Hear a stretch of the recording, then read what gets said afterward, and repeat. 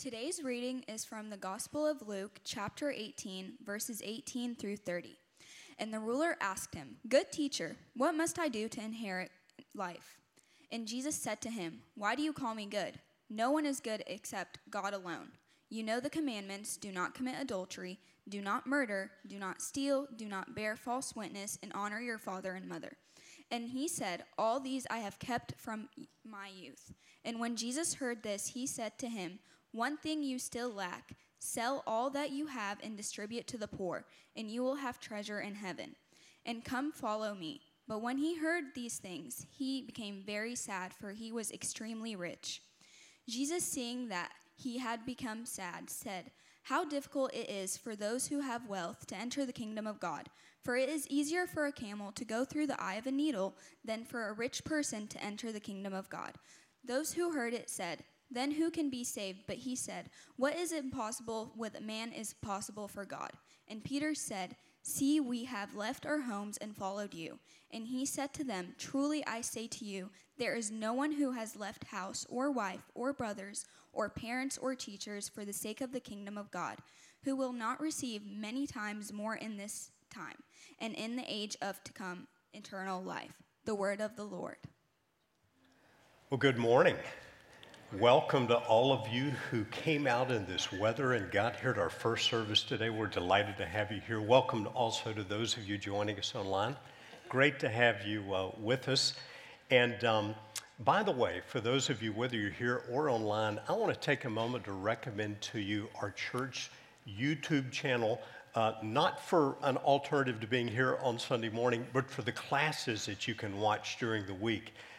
We have a class on marriage going on right now during our second service, and I had the opportunity to watch last Sunday's class taught by Scott Mary Jones on communication in marriage, and it was fantastic. So if you're not watching some of our stuff on our YouTube channel, I want to recommend that to you. Some really, really good classes being taught there.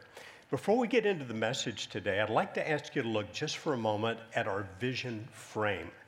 I think the best way to learn about who we are as a church is by understanding our vision frame, and I want to call you to the values on the left, to your attention to the values on the left side of the frame this morning. The top one, Bible-centered. I stress this because in January and February, we typically have more new people coming to our church than at other times of the year. And one of the most important things you can know about our church is that we believe all Scripture is inspired by God, and we base the ministry of our church on the teaching of the Bible. That's why as you look at the marks at the top, these are things that we hope will be developed in the lives of the people who come to our church. Bible understanding is one of those. So whether it's for our preschoolers in Noah's Ark, our elementary kids in Kids Rock, our youth who are returning this morning from a ski retreat in the mountains, or here in the sanctuary, we base our teaching, our ministry, what we hope to impart to people upon the Scripture, the Bible, the Word of God. If you read our Vision 2025, and I hope you will if you've not read it before, the very first words of the vision read this way: "In the year 2025, River Oaks is known as a church where people have a strong knowledge of the Bible, joined with active compassion for those outside of the church." These two should always go together: knowledge of Scripture and compassion for people in need, compassion for people who don't know the Lord, compassion for people outside of the church. And I'm reminded just to say a word of thanks to those of you who recently participated in one of the displays of compassion our church does at this time of year, our Love Your Neighbor campaign. Understand you all gave a large number of blankets and coats, and Pastor Sonny Flower says they were taken to the Salvation Army, and all of them were used in just over 24 hours. So thank you for that. But this is the basis of our ministry, the teaching of Scripture.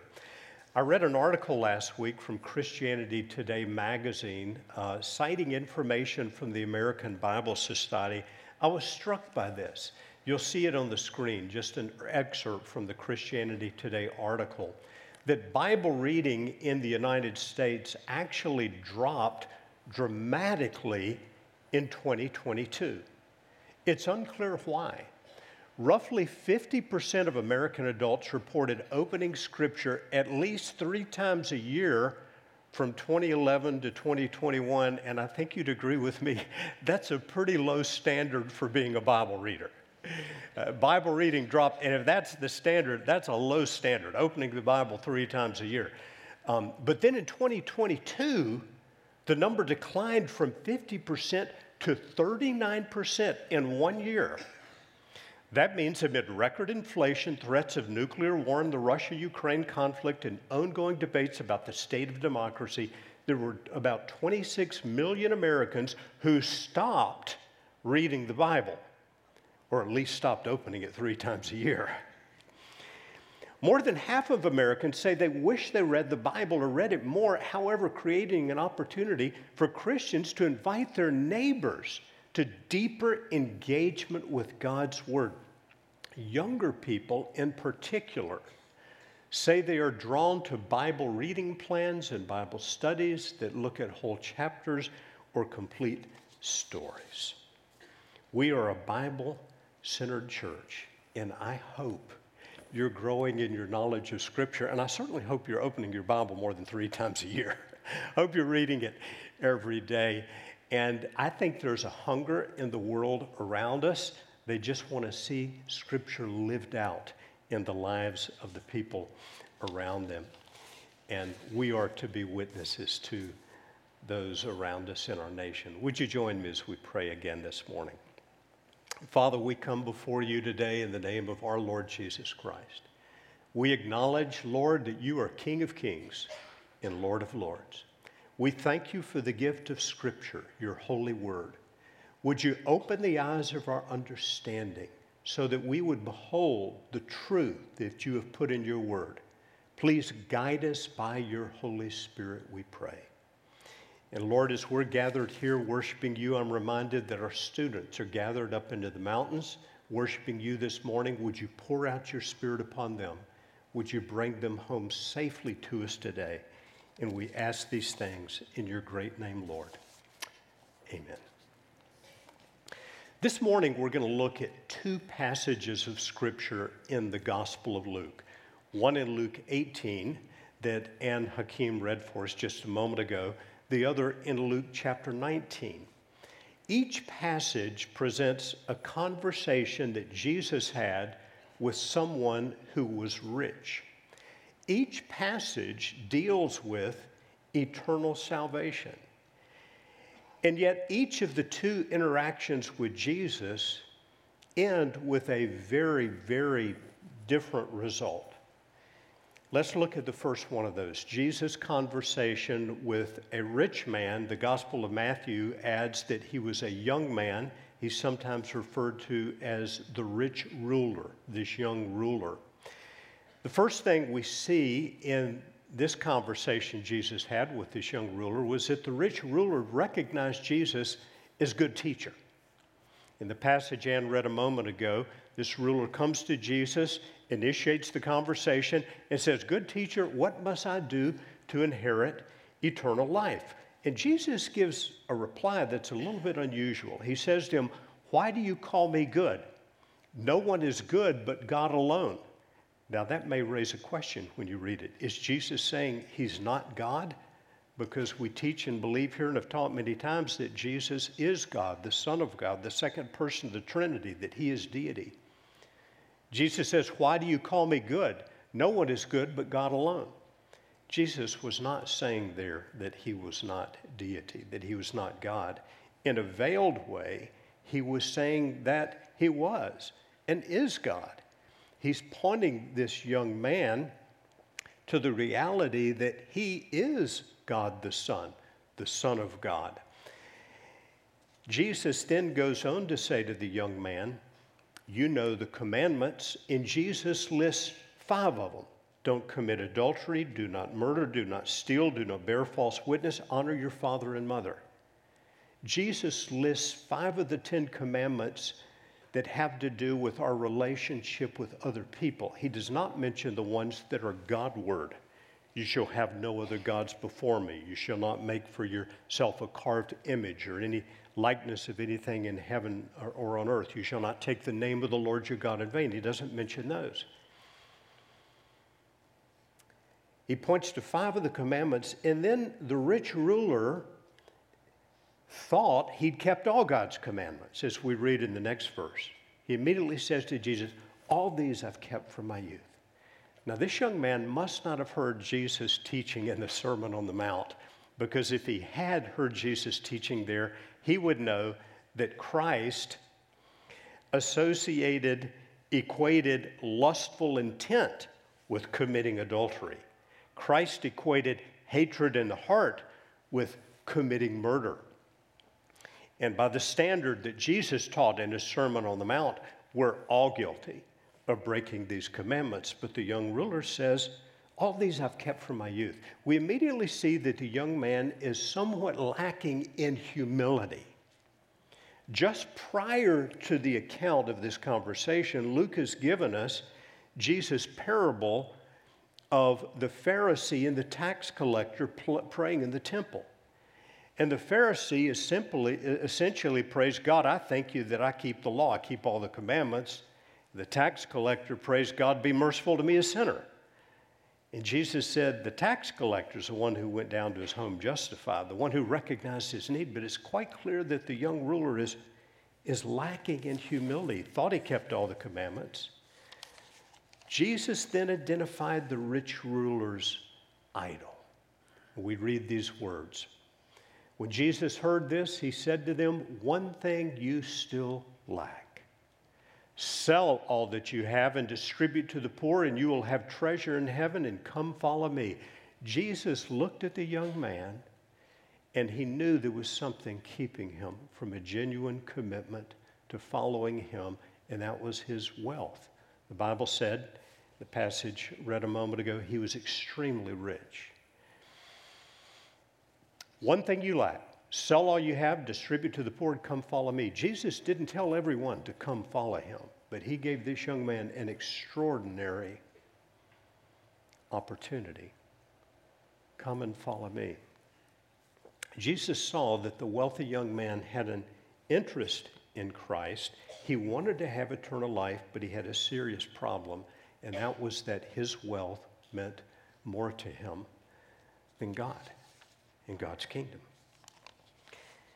And then we see that the rich ruler could not give up his idol, his wealth, to enter the kingdom of God. When he, the rich ruler, heard these things, he became very sad, for he was extremely rich. Seeing that he had become sad, Jesus then says how difficult it is for those who have wealth to enter the kingdom of God. And then Jesus says here famously these words, which are very, very challenging. After saying it's how difficult it is for those with wealth to enter the kingdom of God, Jesus says it's easier for a camel to go through the eye of a needle than for a rich person to enter the kingdom of God. His disciples were shocked when he said it, because in Jewish understanding, the more wealthy a person was, the more blessed they were by God.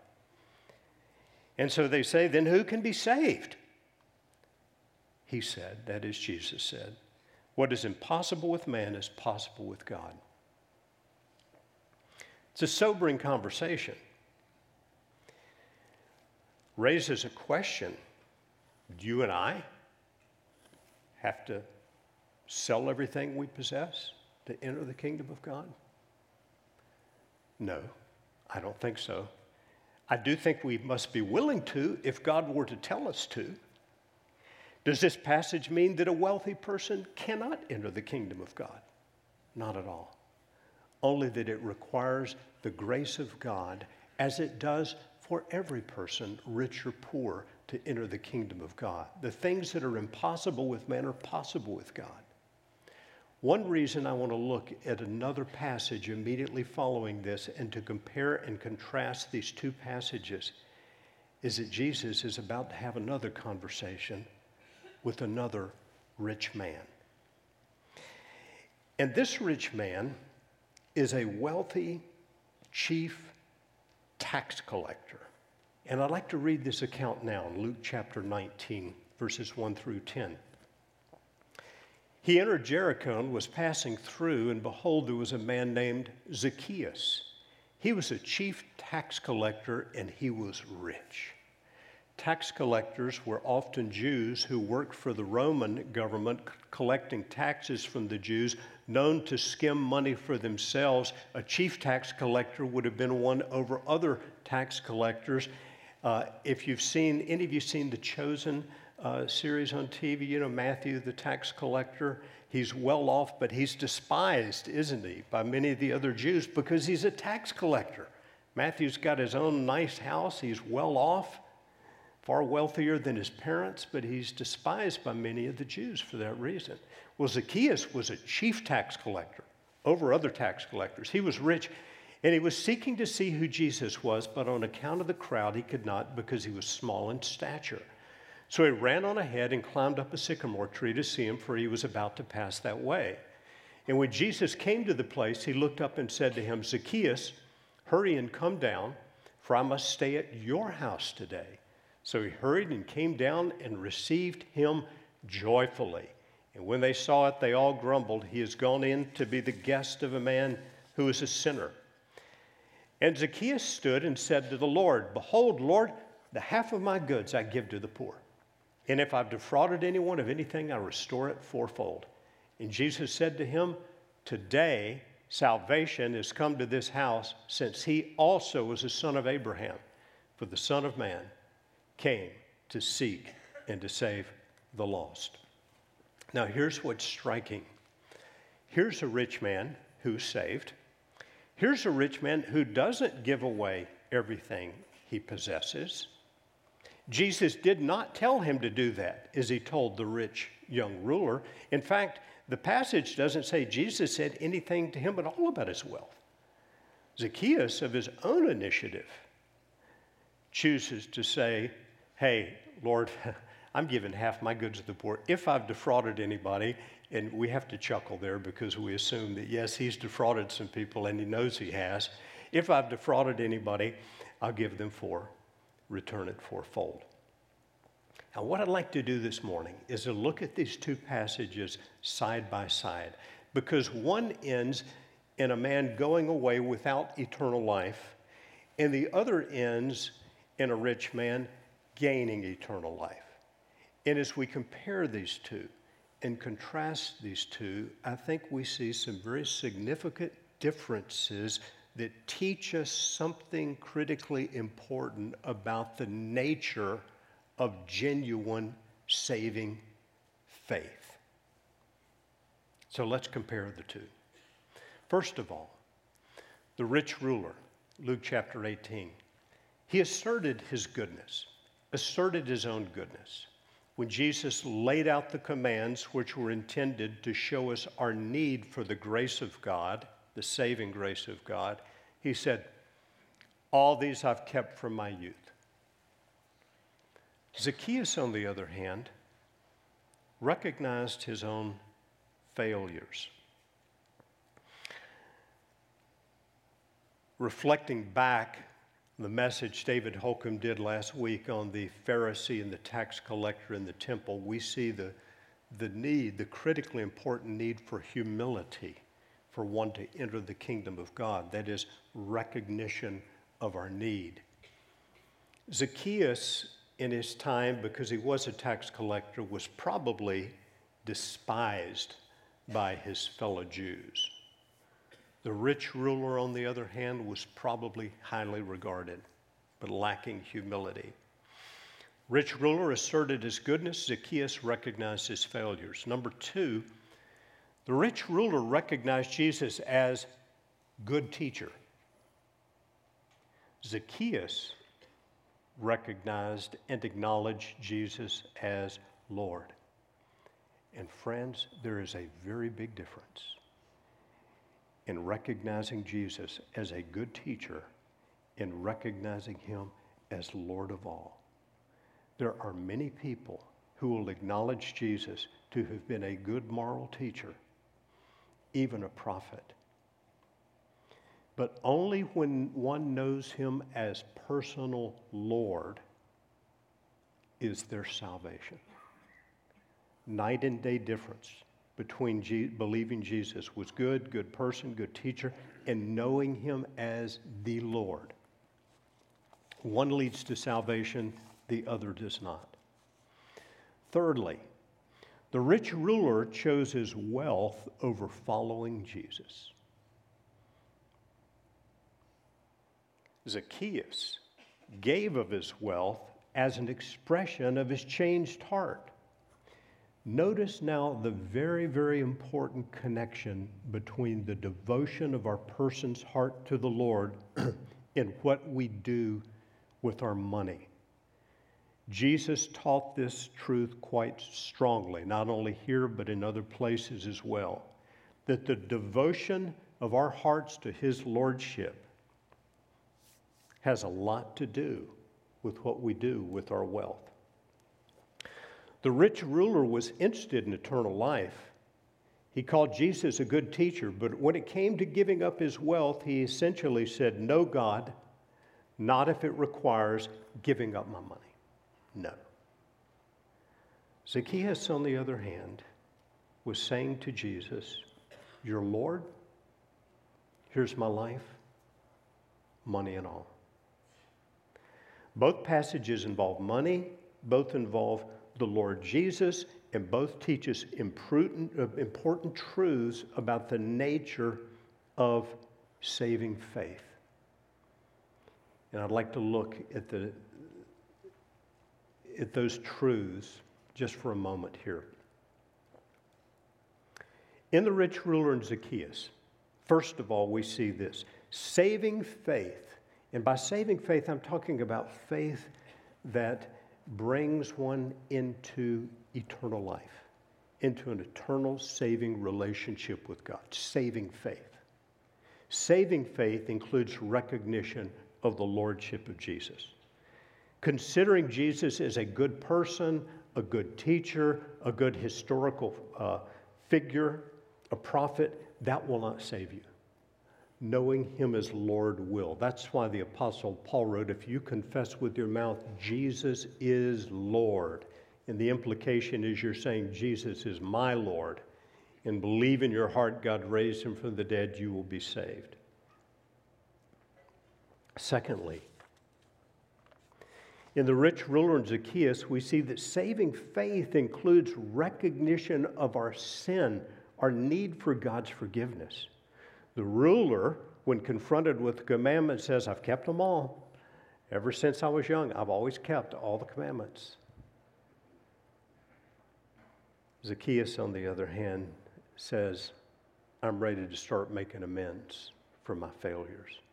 Anybody I've defrauded, I want to pay it back fourfold." Saving faith includes the recognition of our need, our sin, our need for God's forgiveness. To see our sin properly, we really have to see it in light of who God is. People I've talked to over the years about their spiritual life, I find oftentimes they think of themselves in relation to their own goodness and their lack of sin by comparison with other people. And most of us, if we compare ourselves to the general population, our goodness, we would probably stack up fairly well. I'm sure the rich ruler, compared to the average citizen who thought he'd kept all the commandments, he probably stacked up pretty well. But nowhere does the Bible teach that in regard to eternity, we're evaluated on the basis of our comparison with other people. Rather, in terms of our standing before God, we're evaluated on the basis of comparison with the glory of God, the perfection of God. That's why Paul says, the Apostle Paul in the book of Romans chapter 3, there is none righteous, no, not one, for all have sinned and come short of the glory of God. By the standard of his perfection, we all fall short. That's why Jesus gave those commandments to the rich ruler. He was trying to help him along. The Apostle Paul says the law, including these 10 commandments, is like a school teacher intended to bring us to Christ. He said, I wouldn't have known what it meant to covet if the law had not said, you shall not covet. That's why Jesus uses the law to expose our need so he can bring us to reliance upon his grace. Saving faith includes a recognition of our sin, our need for God's forgiveness. Thirdly, we see this. In the rich ruler and Zacchaeus, we see that saving faith includes repentance, the willingness to turn from sin and idols to the lordship of Jesus Christ. One man walked away sad, retaining all of his wealth, all his money. The other man turned away from his sin and he turned to the Lord. And that's what repentance is. Essentially, it is a turning. In biblical usage, a turning from our sin, our self-sufficiency, to the lordship of Christ. It's turning in need to him, recognition of our sin, turning away from it, turning to Jesus. Repentance is connected with faith throughout the teaching of the New Testament by Jesus, by the Apostle Paul, by the Apostle Peter. For example, Jesus, after he rose from the dead and was ascending back to heaven, he gave a commission to his disciples, and he said, thus it is written that the Christ should suffer and on the third day rise from the dead, and that repentance for the forgiveness of sin should be proclaimed in his name to all nations, beginning from Jerusalem. Repentance is a vital part of saving faith. And then finally, in the rich ruler and Zacchaeus, we see this. Saving faith has fruit, the evidence of genuine faith. Now, it's important to grasp this in the account of Zacchaeus. Zacchaeus was not saved because of his giving. It wasn't his giving that saved him.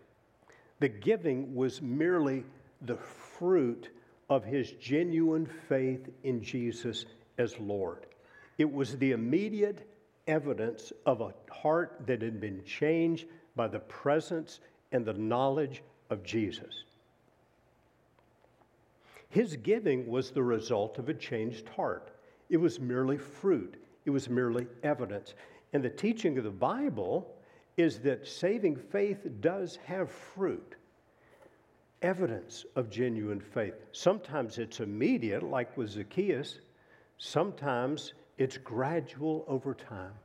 You see your life gradually changing as you have put faith in Jesus Christ. But ultimately, saving faith has fruit. Our giving of our money, our good works, our good deeds, our service in the church, our praying, our help for the poor, our good works cannot save us. That's why Jesus said to the rich ruler, what is impossible with man is possible with God. Only God can save us, and this based on the work of Jesus on the cross for us. If our giving of our money could save us, why would Jesus have needed to die on the cross and bear the judgment for our sins there?